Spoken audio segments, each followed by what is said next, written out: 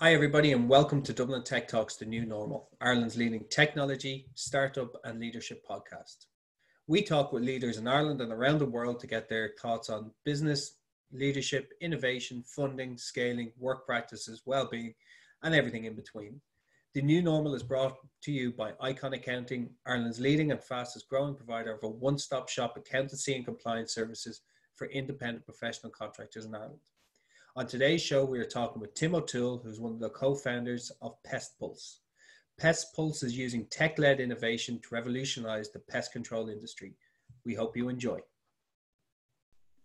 Hi, Tim, and welcome to Dublin Tech Talks, The New Normal. Thanks, Gavin. Thanks for having me. So, where we are with PestPulse at the moment, I've given a bit of an overview about, it's using technology solutions to evolutionize the pest control industry. Do you want to give us a bit more information around what the business is? Sure, yeah. So PestPulse, well, we like to term it as it's a tech-led pest control company. I think the strapline we use most often is not just another pest control company. So we provide pest control services primarily B2B. And how we approach this is from a technology-first approach. So traditional pest control companies currently visit a lot of commercial premises once a month, inspect a number of boxes, report activity or not, take actions as needed, and then return again in 30 days. Where PestPulse comes along is that we replace that with smart devices. They're IoT, they talk direct to cloud. We detect pest activity at the first sign of any activity. We dispatch our technicians to take care of issues when there are issues, and we give 24/7 monitoring to our businesses, which cover a multitude of verticals. So we go from data centers to pharma sites to local restaurants and coffee shops as well.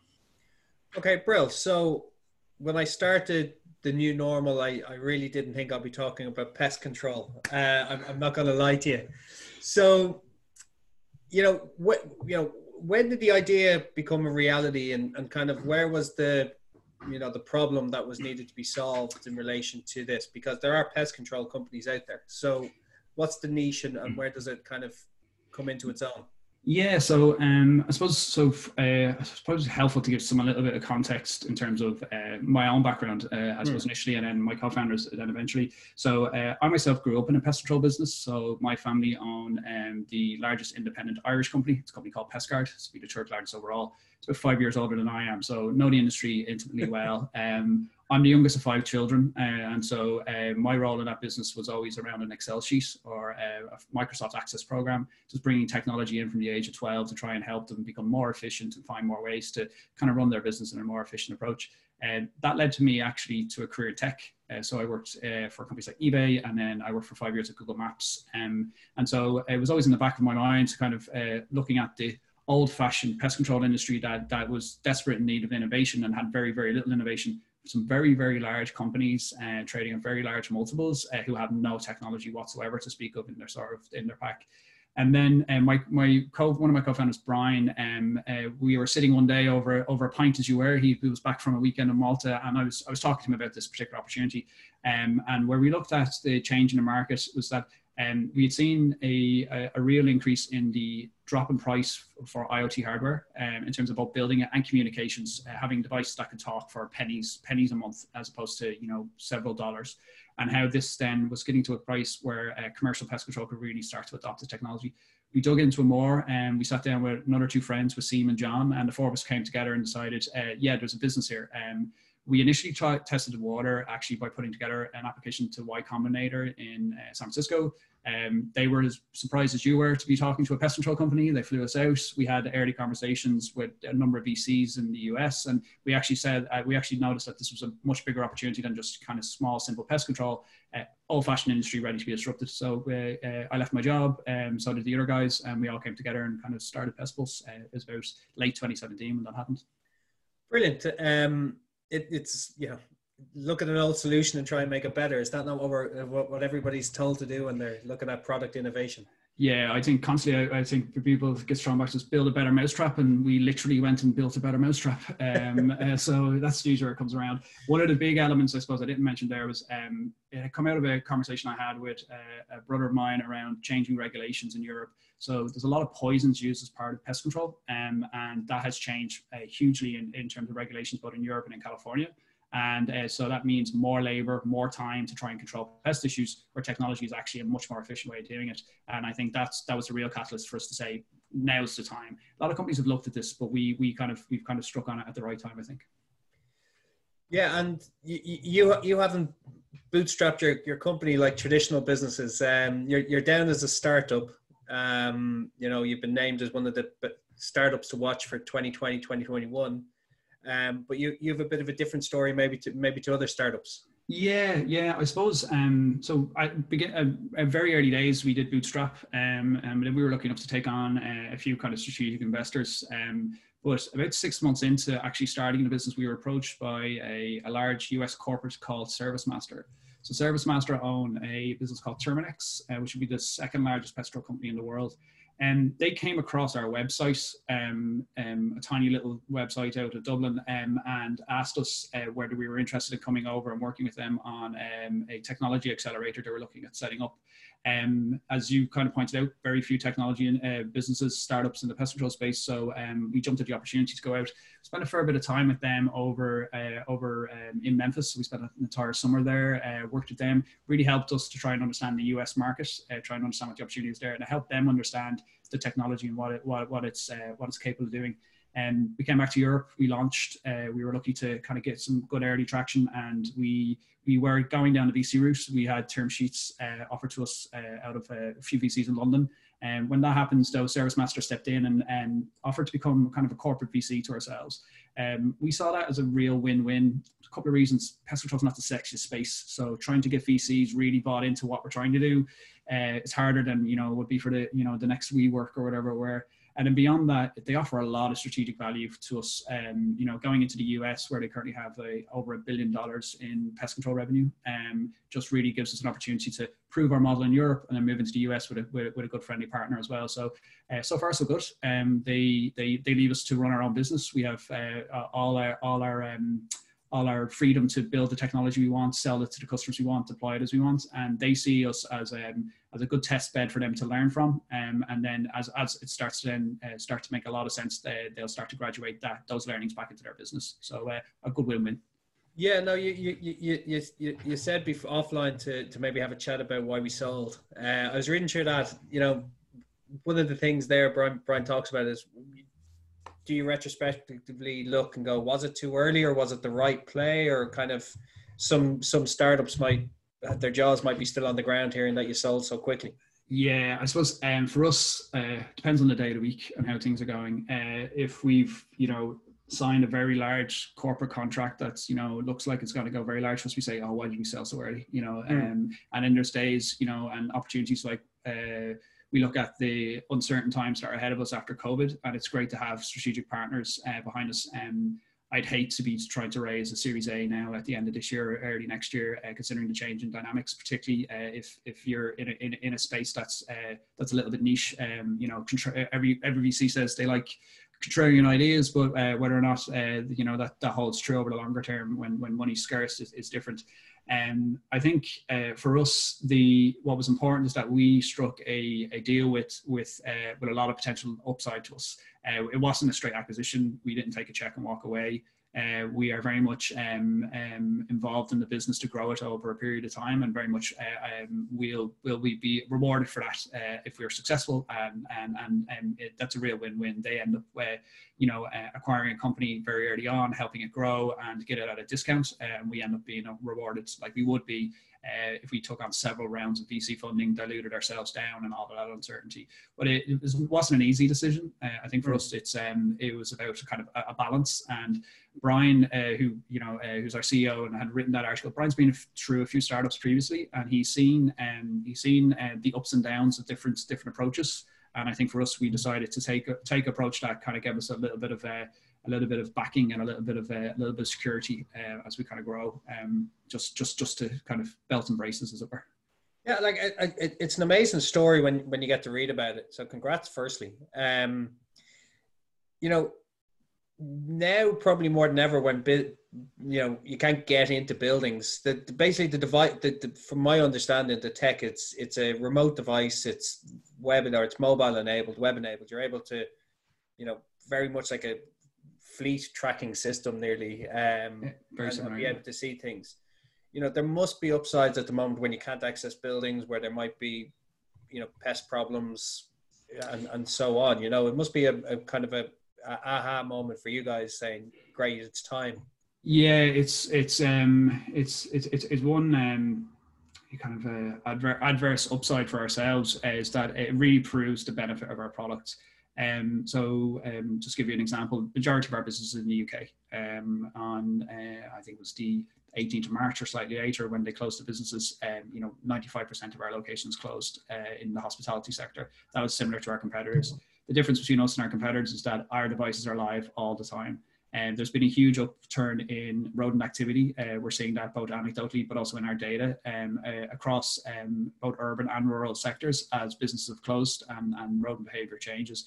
Our devices are in situ to, one, identify problems as they occur, and then two, allow us to alert our customers as to these problems and then arrange access for us to come in and take care of the issues. A lot of our current competitors do not have that ability. There's a lot of businesses out there now who've closed the doors, may not even reopen them for 9, 10, 12 weeks, and would have infestations that are kind of multiplying, and just like rodents multiply every 6 weeks in terms of their gestation period. A small problem can get out of hand very, very quickly if you don't have these devices. And then going forward, we've had a lot of interest from business. So as I mentioned, we're in a lot of food production sites where unnecessary attendance to site from a biosecurity perspective is a big concern. And we've been doing this for the agricultural sector for a little while, where attending poultry farms and pig farms is always a concern. And now that's spreading into all other sectors where if you don't have to send somebody into site that potentially is a biosecurity risk, you shouldn't. And so putting in devices that automate a simple check makes a lot more sense for these types of sites as well. So we're getting a lot more interest on that side of things as well. So that's worked out well for us. And more and more data, which is great. So it's helping us understand how rodents are behaving, and it's helping us then share that with our partner companies and our parent companies for them to understand the change in the industry as well. So yeah, it's been busy time for us, but interesting also. It must be, yeah, there's a lot of businesses that would be delighted to be so busy probably at the moment in relation to, you know, BAU problems and probably product development. It's yeah, and I think the pest control industry in general, we've seen a large sale. It's a speciality, you know. We deliver public health services. We deliver a lot of disinfection services as an industry. A lot of pest control industries are at the forefront of offering biofogging treatments, cleaning treatments, and really bringing hygiene and public health to the fore. It's an industry that's really well positioned to do that. For us, we play a strong role on the technology side of that, but I do think it's one of those industries that's benefited quite well. You know, I was on a data center site yesterday. That's an industry that's doing quite well on the back of, you know, a lot more internet traffic and remote working, etc. And they're seeing a lot of potential upside. But a lot of our primary customers are in the hospitality sector, and they've been hit very, very, very hard. And I think ultimately, you know, for us, it's about kind of seeing what we can do to support them grow in other verticals, but then also see what we can do in terms of being able to pass on some of the benefits we're gaining from other industries at lower costs, more efficient gains, because ultimately our service is lower cost than a regular pest control contract because of the nature of the technology. I was just about to ask, is it because it's technology, people might think it's a more expensive solution? It's long-term, short-term maybe, but long-term, no? Yeah, even short term. So we don't charge an upfront cost. It's all built into our cost price. We've built low cost, reliable and effective technology. You know, we get a battery life between 5 and 7 years out of our devices. We talk direct to cloud. There's no expensive on-site equipment.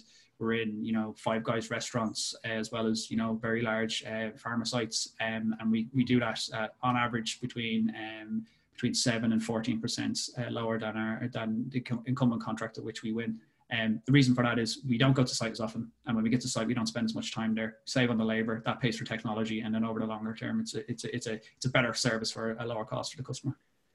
Well, and you must be, you touched on it earlier around data. You must be generating for customers just shed loads of data around activity, what, you know, price save, cost saves, all these other things. And then also feeding that back into maybe investment funnels and different things.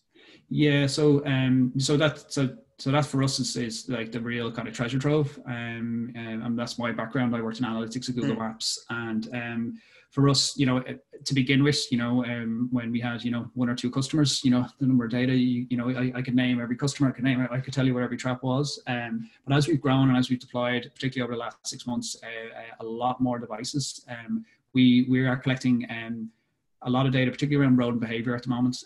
We're seeing not only a change in the areas of a building in which rodents are getting activity, we're seeing a change in terms of the times of days. So rodents are typically you'd see it at areas where there's low footfall. You'd see it at areas where there's high food sources, but we're seeing a complete change in the migration patterns. And then beyond that, what we use that a lot with is with third-party data. So we look a lot at food safety scorings across the UK, which is it's openly available. We look at weather data. We look at these different things to try and understand how can we build a more predictive model of pests. So right now, traditional pest control reacts to pest problems. Our approach is that we are proactive and we tell you you have pest problems before you know. In the future, we want to get to a place where we're predictive. We start to preempt any sort of issues that you may be having and giving advice to our customers so they don't ever have a pest issue. And so all of that data plays a big role on that. So you'll be able to knock into a building and say you'll have an infestation in 3 weeks. Exactly, yeah. Or the idea for us is, we put sensors on doors and we say that door is open, close that door. We say, look, there's been a change in temperature, you're likely to start to see an increase in certain types of pests in a certain type of area. And it's really, that's all customers, they're not buying technology, they're not buying, a nice technician, they're just buying pest-free environments. And if you can deliver that, that's all they want. And so we try just to sell that as the end product as opposed to the data and technology. It's just a different way of getting there. You mentioned around into the food scores and different things. You must be able to, if I preempted, trying to tie in your data into that and be able to have it as a nearly like an ISO for an industry. Yeah, that's ultimately where we think there's a lot of benefit. On a kind of client level, we help clients understand. So we've a lot of large chains, and so we try to understand what's the worst part of your estate, where can we spend the most of our time to try and help you tackle your problems so you start to improve it. Like typically a chain of 100 restaurants, it's got 5 restaurants that have pest issues and 95 are fine. A lot of that starts to come out when we first engage with a customer by us just looking at their food scores. Then beyond that, if we can start to see trends in areas and geographies, so London, for instance, has a lot of issues around rodent infestations in central London, around a resistance to toxic poisons. There's a lot of resistance being built up by rodents just by the nature of their of the poisons being used and the nature of the absolute wealth of them being used. And we can start to understand where are the pockets of problems. That helps us then to kind of approach customers and say, look, you've got stores in these areas, it's high risk. Here are your neighboring buildings, this is the issues they have, things like that. Just something different than our competitors are offering. A lot of folks come in and it's just about that one store and at one time, and just they don't step back and look at the bigger picture. And we're just hoping that, to be different, we start to give them that sort of insight. Brilliant. Tech wise, you mentioned it's IoT obviously, but what's it built on? What are you mainly using, and how is your team set up?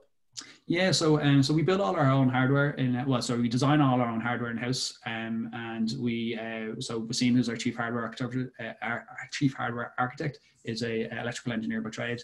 He worked with Firmwave in Dublin, which you may have come across, for many years. And so our own hardware, our own firmware is all proprietary to ourselves, and we ship that and we build that in Belfast.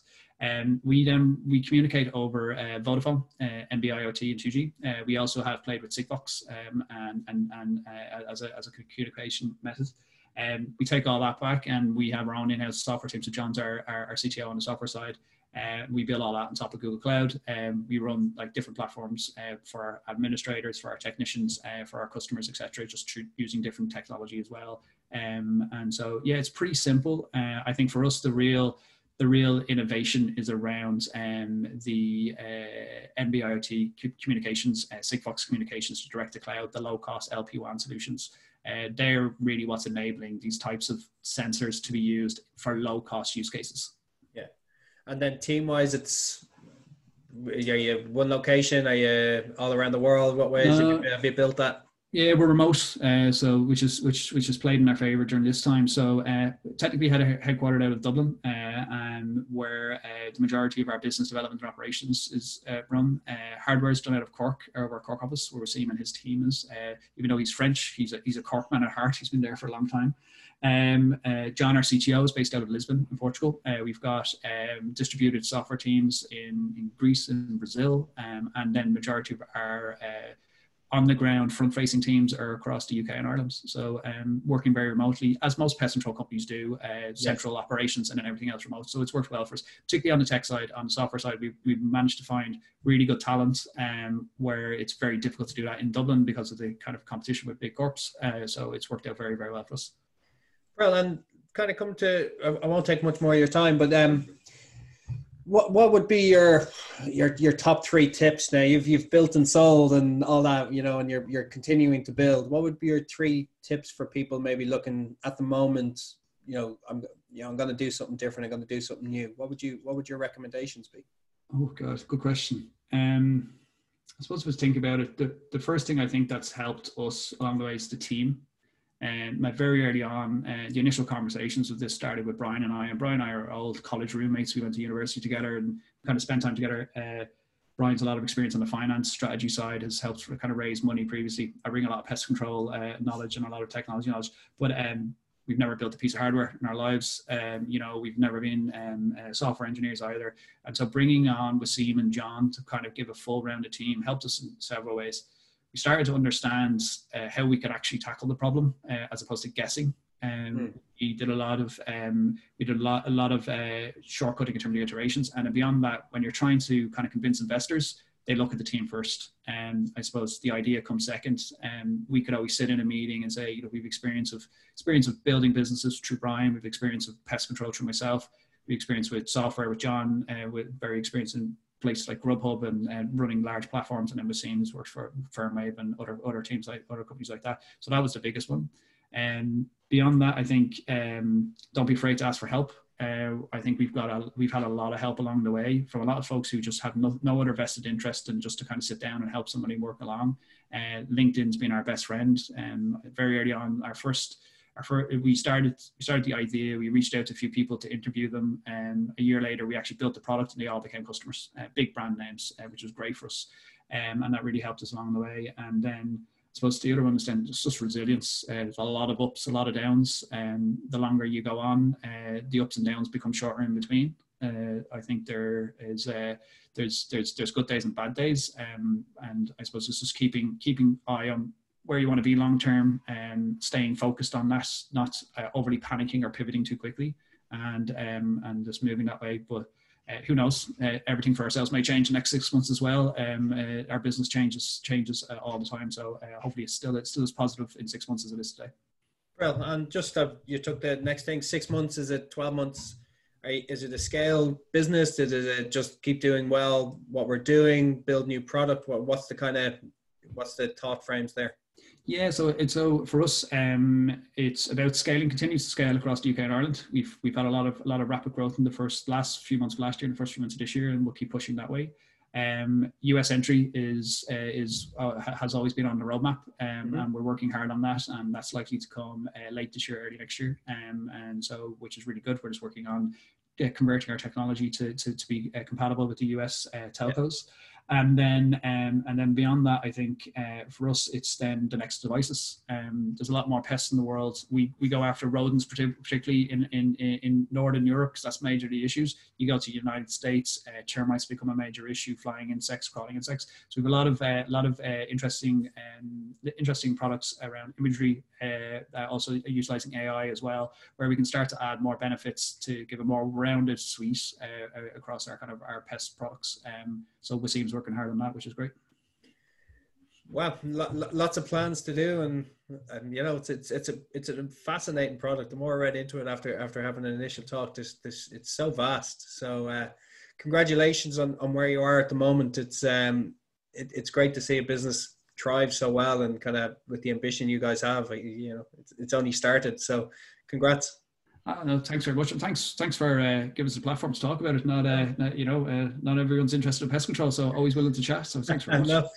No, thanks, Tim O'Toole from Pest Pulse. Thanks, Mil, for your time, and we'll speak to you soon. See you, Gavin. Thank you very much. Thank you for listening to the episode of The New Normal. If you want to listen to more, please subscribe to our channel on YouTube, Apple Podcasts, or Spotify. Speak to you soon.